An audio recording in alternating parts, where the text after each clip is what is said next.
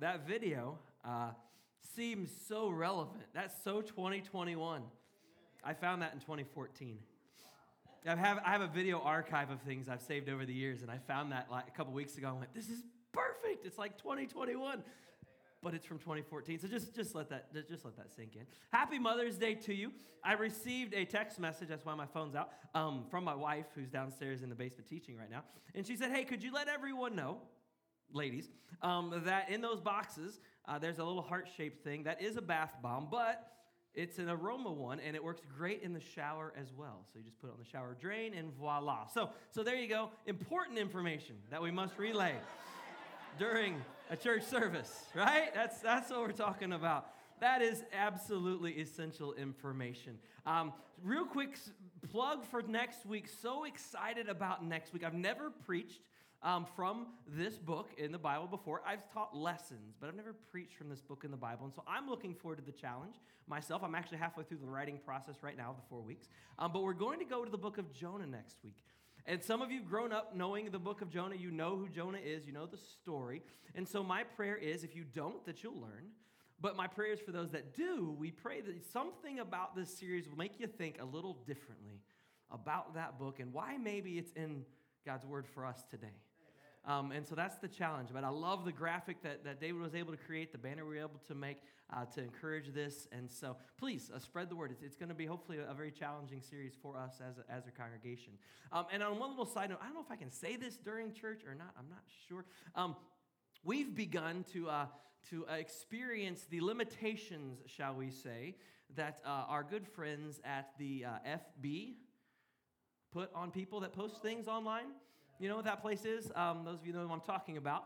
We've experienced that now. We've been posting some short videos, and they won't allow us to post them. And so what we're asking you to do is when we do post things, if you're on that little blue square thing, repost those things, share those things with lots of other people for us, because that's the only way that it's going to spread until eventually we can't put anything on there. And so for now, we'll continue to use it and challenge that as much as we can. But just know, here's what we said that was so controversial. This was from a few weeks ago from a sermon, and that was simply this, that the greatest need that people have is Jesus. That's what we said that they don't agree with. And so just so you know, that's us too now. All right, that's us too, and it will be more and more and more as time goes on. And so we're thankful for those of you joining us online today, as long as we can. The platform we use is not associated with those things, so it's a good thing. But just hey, you know, this is the world we live in, and we got to make the most of every opportunity. In reality, you know, I won't be surprised at all when the day comes where the rules are you're going to have to tell people about Jesus. You're not going to be able to post it online. You're going to have to talk to them. Yeah, that's kind of the way Jesus did things, and don't be surprised. It's still the most effective way, for the record. All right, so keep that in mind. Happy Mother's Day. All right, here's what I've got for you today. I have some great news for you today. Those of you that have been with us the last couple of years know there's something I like to do every single Mother's Day, and that is this. I love to tell you all about the updated Mother's Day Index. You see, there's a study done every single year on mothers, and it tells you what the salary would be for an actual mother if they actually got paid for all of the things that they do throughout the days. It's a fun thing to look at each and every year, and so I wondered, last year, the pay increase was gigantic because of the pandemic. It was huge, and so I was very curious as to what would happen. Don't throw that next slide up there yet. Let me get through some of the things. There's 18, they actually added a job. There's 19 jobs on this list now, generically speaking. 15 of those 18 jobs saw wage increases this year, while 3 either maintained or actually dropped just a little bit. So a few of those, the chauffeur and shuttle drivers, that went up because, well, you're actually moving again. You're going places again, you're not just staying at home. Activity planning went up because you're planning activities again. You're not just staying at home. And the baker side went up, which I was curious because of the transition, but it's curious. There are a few other things that the meeting and party planner went down. Landscaping was neutral, and the homework helper, you didn't get a raise for any homework. A lot of our kids did go back to school this year, and so we were out of that gig. In 2020, Mom's got a 32% increase. She went all the way from $71,297 to $93,920. So I was curious what would happen this year. This year, you got another 23% increase. Congratulations, $116,022. You're a 6-digit breadwinner now in the family. If my wife, then, it'd be awesome. But nobody's paying that, unfortunately. The best news is you can do all of that in only 183 hours a week. That is impressive. It's only 26.12 hours per day, or 0.14 hours per day. 26 hours a day is all you put in to get that wage. So well done. That is great. You are certainly, there's only 24. Those of you that are just catching on, there's only 24 hours in a day. So literally, mothers, it is impossible to do everything you do within a 24-hour day. And please don't wish for longer days. I don't really think you would like the results, right? So keep that in mind. Today, we get to celebrate, so many of us, our mothers. Now, I want you to remember a couple things here. First of all, remember that God intended for this role, the role of a mother, to be truly representative of his unconditional love for us. And when we begin to wonder, what does he think of it this way? God chose to send his son to this earth and be birthed from a natural mother. He had an actual mother to raise him. That was intentional. Absolutely. And it's a blessing. But remember this also, that Satan, at every opportunity, will do his best to try to destroy the plans of God. Now, he will not be successful in the end. We know that. But unfortunately, he does have some success along the way. And as a result, he has been able to mess things up for some of us in our relationships with our mothers. And so what I ask of you is this: if you have not had that positive relationship, that positive experience through your upbringing, if you've been possibly even abandoned or abused, we know that's a reality. We know that God did not intend for things to be that way, and God, more than anything, longs to help you heal from those wounds that you might still be experiencing regardless of your age even today. And here's the way God does that. God so often will put people, he'll provide someone in your life to fulfill the role that you missed out on earlier. What you have to be doing is be willing to accept that person into your life.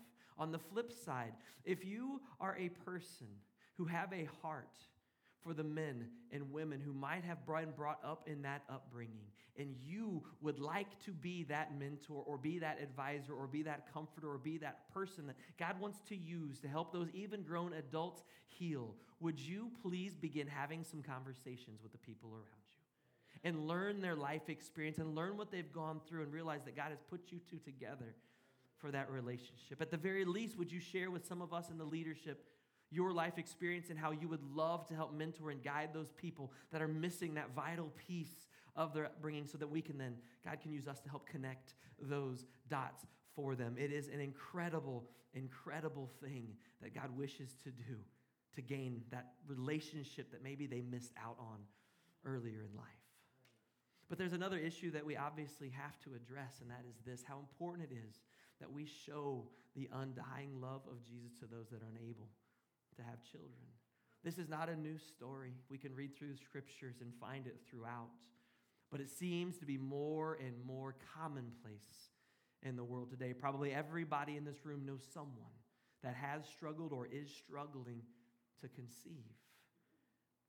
Some of us can't imagine even what that would be like. The reality is this: God knows your heart. And I cannot tell you, no one can tell you, whether it is God's will for you to have a biological child or not. No person can discern that. But what I can tell you is this: I can pretty confidently say that if God has placed within you the desire to raise a child with the love and in the ways of the Lord, then there's going to be a way. There's a pretty good chance God is going to provide an opportunity for you to do just that. What we have to be then is open to the option. You see, you can express your love to children who may never, ever, ever get that experience from their biological parents. So what I want this to be this morning is an encouragement to you. if that's you, if you need help in that world, if you need help filling out the paperwork, you need help with references, you need help in pursuing that foster care, you need help in those things, then would you please come to us as your church family and allow us to assist you on that path, because we believe in you and we love you. And if that is God's will and desire and plan for your life, then it'll happen in His way. And that's the hard part for us to understand. Let's go to Him in prayer as we begin this morning. Father God, this topic is amazing, but it can also be very challenging. Father, we don't know the circumstances of everyone in the room, but Father, we know your love. And while all of our situations might be different, your love, you never change. And you love each and every one of us the same, regardless of what we've been able to do, have done, or even will do. And Father, I want to lift up a special prayer for those in the room that maybe have had those bad experiences, maybe have been unable to have children, unable to have that relationship that brought them children. I just pray for some encouragement from you. Father, maybe that someone in this room will show those individuals, unknowing of their situation, will show those individuals some love today that maybe they haven't experienced in a long, long time. And Father, if there's people within our midst today that have that heart for those that have been brought up in difficult situations and maybe feel still to this very day abandoned or rejected, I pray that we can help you connect those dots so those people can be encouraged and know the love of their Heavenly Father. Father, we love you and we do thank you for our moms and giving us this gift. It's in Jesus' name we pray. Is there anything at all more powerful than a praying mother? Now think of it. Praying mothers have absolutely been known to heal the sick. We can read about it in Scripture if we want. Praying mothers to this day resolve conflict. They protect those in trouble. Praying mothers find a way to persuade judges. They do. Praying mothers bring husbands to Christ. They bring home wayward children. They even bring forth people willing to donate a kidney to their husband. Yeah, it happens. A praying mother, a praying wife is a powerful spiritual weapon. Now, their power, of course, is found in the strength of God alone. Their power is found in the faith that they seem to uniquely have to believe that God will hear them and God will absolutely answer their prayers. Many of us have experienced that in life. Now, we're going to focus in on a couple, but one main praying mother in Scripture. Her name is Hannah, famous praying mother. Her story is told in 1 Samuel, beginning in chapter 1. So if you've got a Bible, go ahead. Open in the app on your phone or your tablet. Grab a Bible under the seat in front of you. 1 Samuel. We're not going to cover all of it, but that way you can read in the gaps if you would like. When we're introduced to her, we're introduced to her as being one of two wives which belonged to a man named Elkanah. Now, just so you know, this is one of a lot of people that don't like the Bible, won't believe in it, think it's all terrible. This is something they'll point to. Well, they had two wives. Why can't I have two wives? God never, ever, ever, ever, ever, ever once in all of Scripture endorses having two wives. He gave one wife to Adam, and that's our example. Period, end of discussion. But somewhere along life's way, man came up with the idea, for whatever reason, that this would be a good plan. But here's the problem. Every single instance recorded in Scripture where there's more than one wife involved, there are terrible results. Painful results, sometimes even leading to death. It's an awful, terrible idea, so who cares what other people say? The Scriptures are very clear. What the Scriptures do is they record what actually happened. They don't edit out the details that aren't flattering. They put them in there to give us yet another example. That being said, Hannah found herself in a very difficult situation because to make matters worse, not only was she one of two wives, but she was the wife that wasn't able to have children while the other wife could. The pain and sorrow of being barren, tremendous, I can't even imagine, but compound that with the situation that Hannah lived in, where she was constantly being ridiculed, made fun of, and everything else compared to that other wife. Now, her husband assured her that he wasn't doing that, but the other woman made sure to do it all of the time. She consistently shamed Hannah because of her lack of children. Every year, during a feast that they would go to and go to the temple, this other woman would just pour it on to Hannah. But her faith remained strong. Somehow, some way, she still was a faithful woman of God, and her prayers were absolutely sincere, and God would hear her cry. You see, because a mother prays believing that God will answer. There doesn't seem to be that skepticism a lot of times that a lot of us men have in our prayer lives. They pray believing. On this particular scene, this particular year that's recorded for us, after suffering the usual ridicule, Hannah begins to starve herself. She fasts. She refuses to eat and then heads to the house of the Lord to pray as she usually would. Her prayer is specifically found in 1 Samuel chapter 1, verse 10. It says she was deeply distressed and prayed to the Lord and wept bitterly. And she vowed a vow and said, O Lord of hosts, if you will indeed look on the affliction of your servant and remember me and not forget your servant, but will give to your servant a son, then I will give him to the Lord all the days of his life, and no razor shall touch his head. Her prayer was short. It was to the point, and it was filled with compassion. Not only was Hannah putting out this request of God for action, but then she was offering a promise in return to him. Now, I want you to imagine, and some of you don't have to imagine because you've been there. I want you to imagine her cries before her God, her pleas before her God, the passion of this woman's sincere request. Now, it says that her cry was silent, that Eli, the priest, didn't hear what she was saying, but that he observed, and her prayer was so intense, her passion was so intense that he thought there was something wrong with her. Maybe she was intoxicated or something like that. There was something not right. Some of you have experienced that level of grief before, where you have been poured out before the Lord, and it would have appeared the same scene. Here's what we know. God hears you. Absolutely, he hears you. And he will answer you according to his will. That's the hard part. We have to be open to all of the possibilities that God might lay before us. Because a mother confesses her troubled spirit and she cries out to God. That's exactly what Hannah is doing here. After Eli's assumption was made known to her, then she begins to defend her prayers. She pours out to Eli all the struggles, the cause of the stress and distress in her life. Mothers, be honest, right now, do you have a troubled spirit? What do you need to lay before the Lord today? What are you holding in? What aren't you releasing to God? Our challenge for you today is to confess that to the Lord. You see, because God knows you have a burden for that wayward child. He absolutely knows. God knows that you want to be reconciled with that loved one. God knows the difficulties that you are experiencing within your relationship. Will you bring them to him today? Here's the really cool thing. Not often in Scripture do we get to do potentially exactly the same thing that they did in Scripture. Here, in just a few minutes, you're going to have a chance to literally come forward to the altar, just as Hannah did, and lay those impassioned pleas at the throne of God. We want to challenge you to do that this Mother's Day.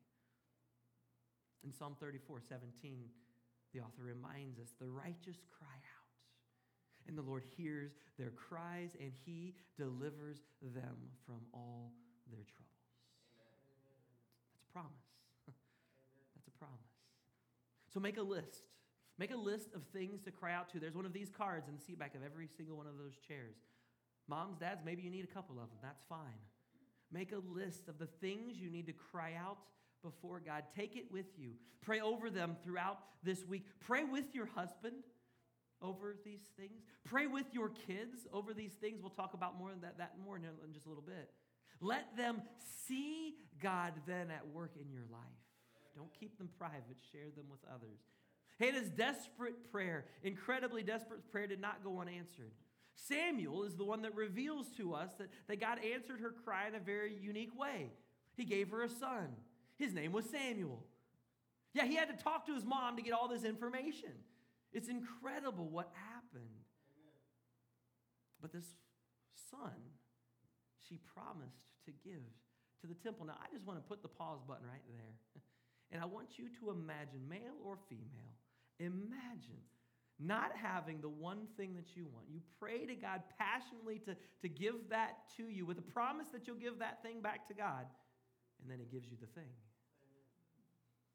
Would you give it back to God? How hard would that be? I don't think we put the emotional side, the human side with these people. Oh, she just dropped him off with Eli at the temple. Bye, Samuel. We'll see you next year. I don't think it was that easy, folks. There's a real personal struggle here that had to go on between the gift of God and the promise she made to God, and would indeed she follow through. He gave her a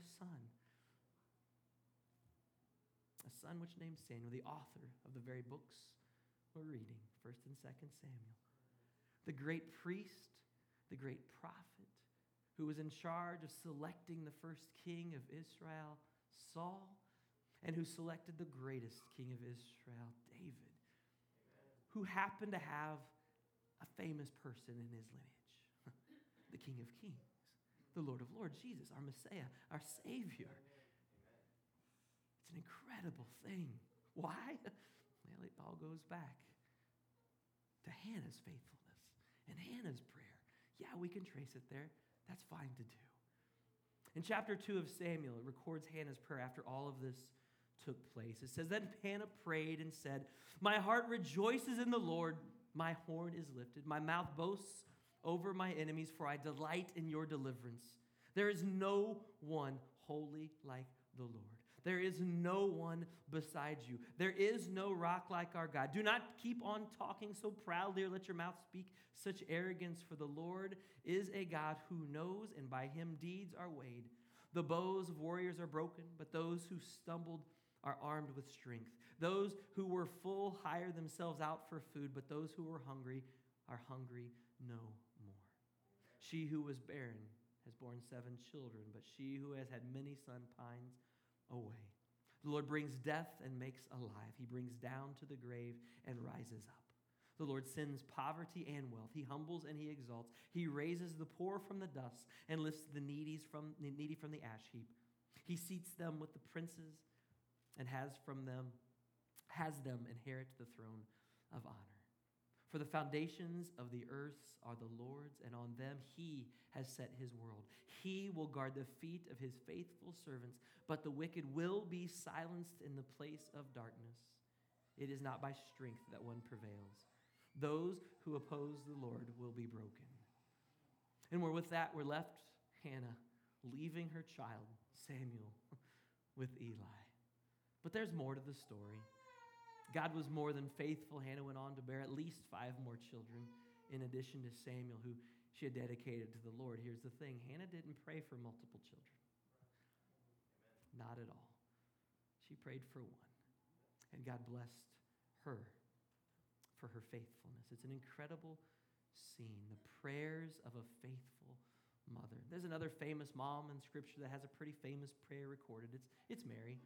It's Jesus' mom. It's one you often hear around Christmas time, but it's probably more appropriate for this day.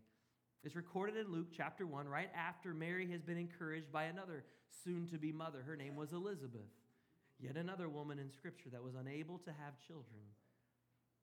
And Mary's song says this in Luke 1:46, my soul glorifies the Lord, and my spirit rejoices in God my Savior.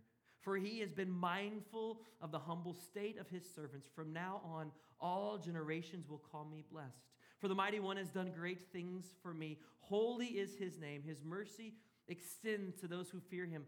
Do you hear the echoes of Hannah's prayer in this? It's the same prayer. From generation to generation, he has formed mighty deeds with his arms. He has scattered those who are proud in their inmost thoughts. He has brought down rulers from their thrones, but lifted up the humble. He has filled the hungry with good things, but has sent away the rich empty-handed. He has helped his servant Israel, remembering to be merciful to Abraham and his descendants forever, just as he promised our ancestors. Moms, have you ever thought about writing down some of the prayers that you pray? I wish you would. I really wish you would. And share them with others. You never know who might read them one day. But this relationship with God isn't limited to just moms. Oh, no. Grandmas, you got to roll.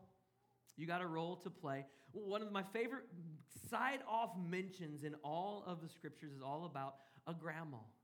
Paul, the famous apostle that wrote over half of the New Testament books, is writing about his son in the faith, Timothy. And he writes these words in 2 Timothy 1:5. I'm reminded of your sincere faith, Timothy's, which first lived in your grandmother, Lois, and in your mother, Eunice, and now I am persuaded lives in you also. Just a question. Where do you think Timothy probably first learned about God from? Yeah, it was grandma. I know that's where my wife really first learned about God. Was her grandma. Actually, it was her great grandma, but yeah, doesn't matter. Think about it. Think about the importance of that role. Now, those are just a few examples. There are countless other ones in God's word of faithful, praying women. But I want to point out, just for fun, just a couple of more recent, shall we say, in history, praying faithful women. You go back to the 4th century AD. There's this ancient church father who now goes by the name of Saint Augustine. Some of you have heard of him, or maybe you visited the town in Florida. I don't know which. I've been there as well. He credits his mother's faithful prayers with ultimately leading him to Christ. You see, his mom, Monica, made a mistake. She married a non-believer. The scriptures warn against that. But she did it, and she faithfully prayed for that unbelieving husband, and she faithfully prayed for those unbelieving children until both of them ultimately came to know Christ. You see, St. Augustine was anything but that prior to coming to know Christ. There wasn't much he didn't do. He was in direct opposition, and his father was a pagan. And they both came to Christ, and look at the difference that made. A little more recent in our country's history, some man by the name of George Washington. I think you've heard of him. The father of our country probably changed the course of American history. I think we could say that. And I would argue probably the course of world history as a result of the way this country was established because of his overwhelming reputation for a few things: humility, perseverance, dignity, honor, strength, sincerity. They're second to none. And one way you can tell that is as society today tries their best to destroy that man, they keep failing.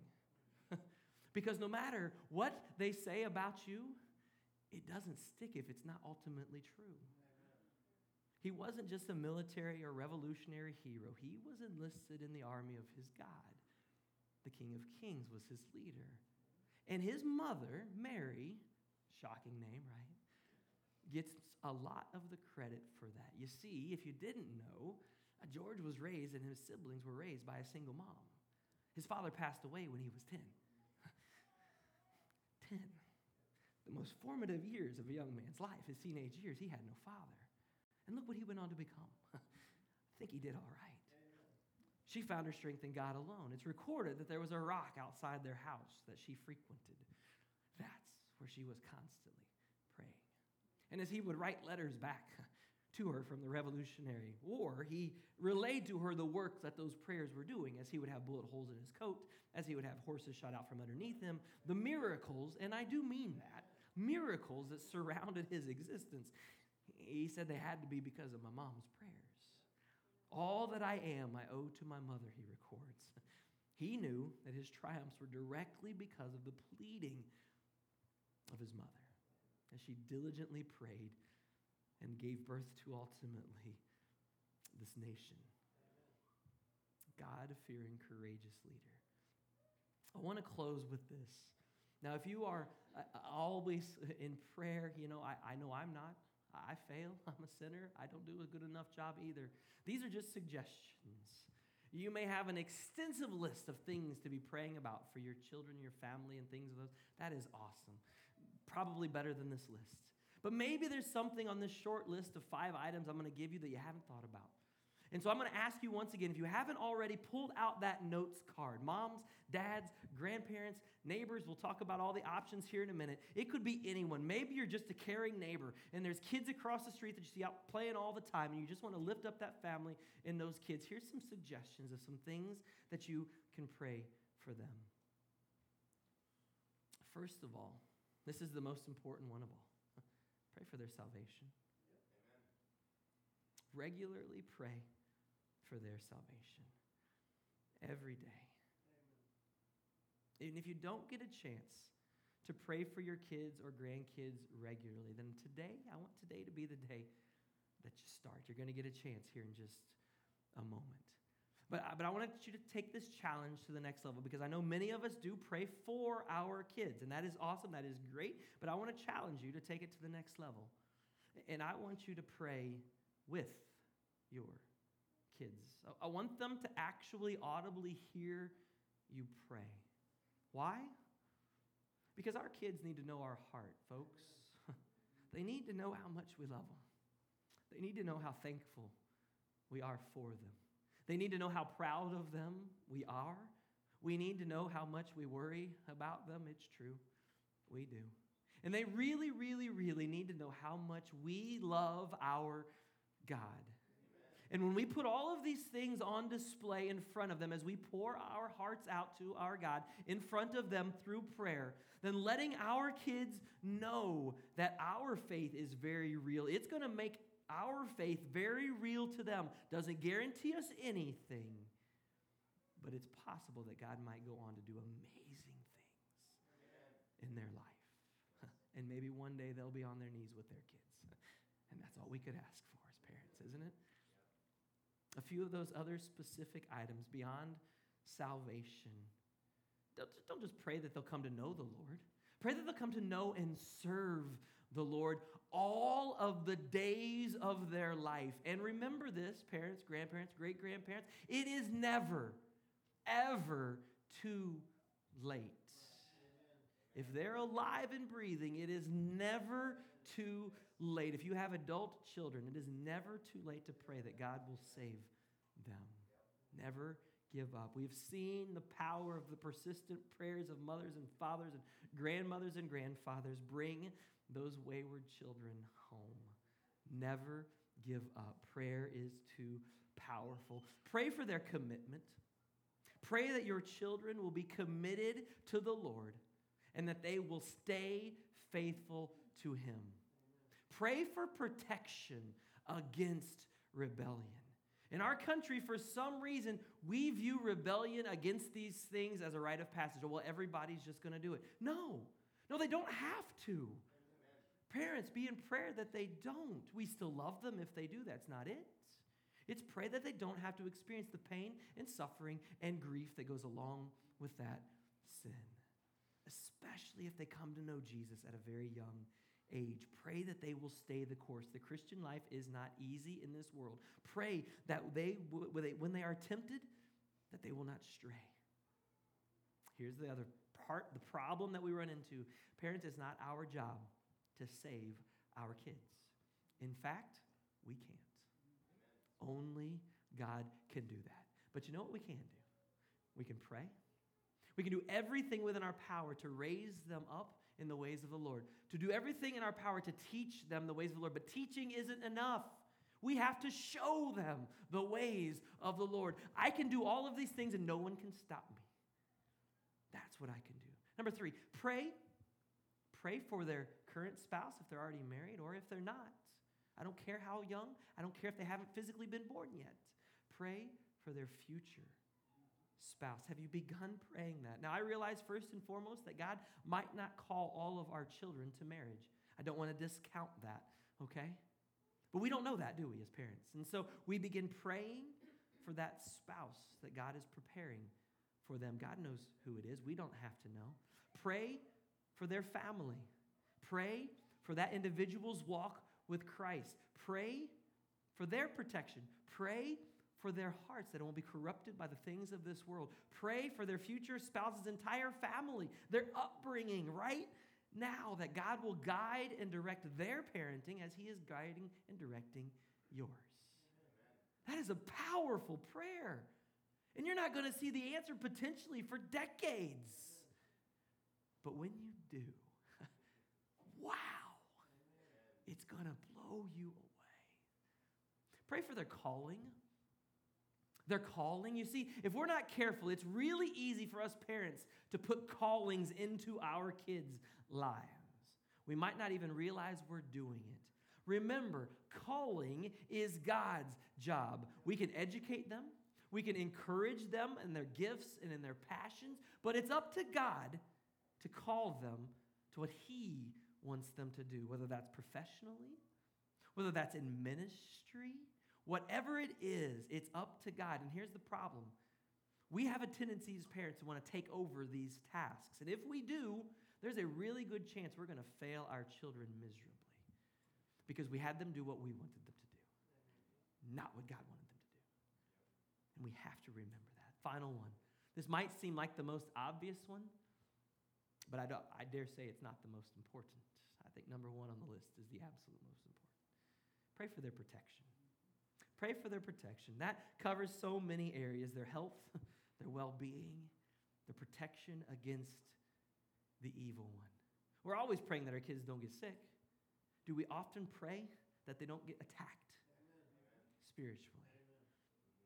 Pray that the evil stays away and that they have the strength and wisdom to fight off temptation. And if they don't, pray that they are surrounded by people who do.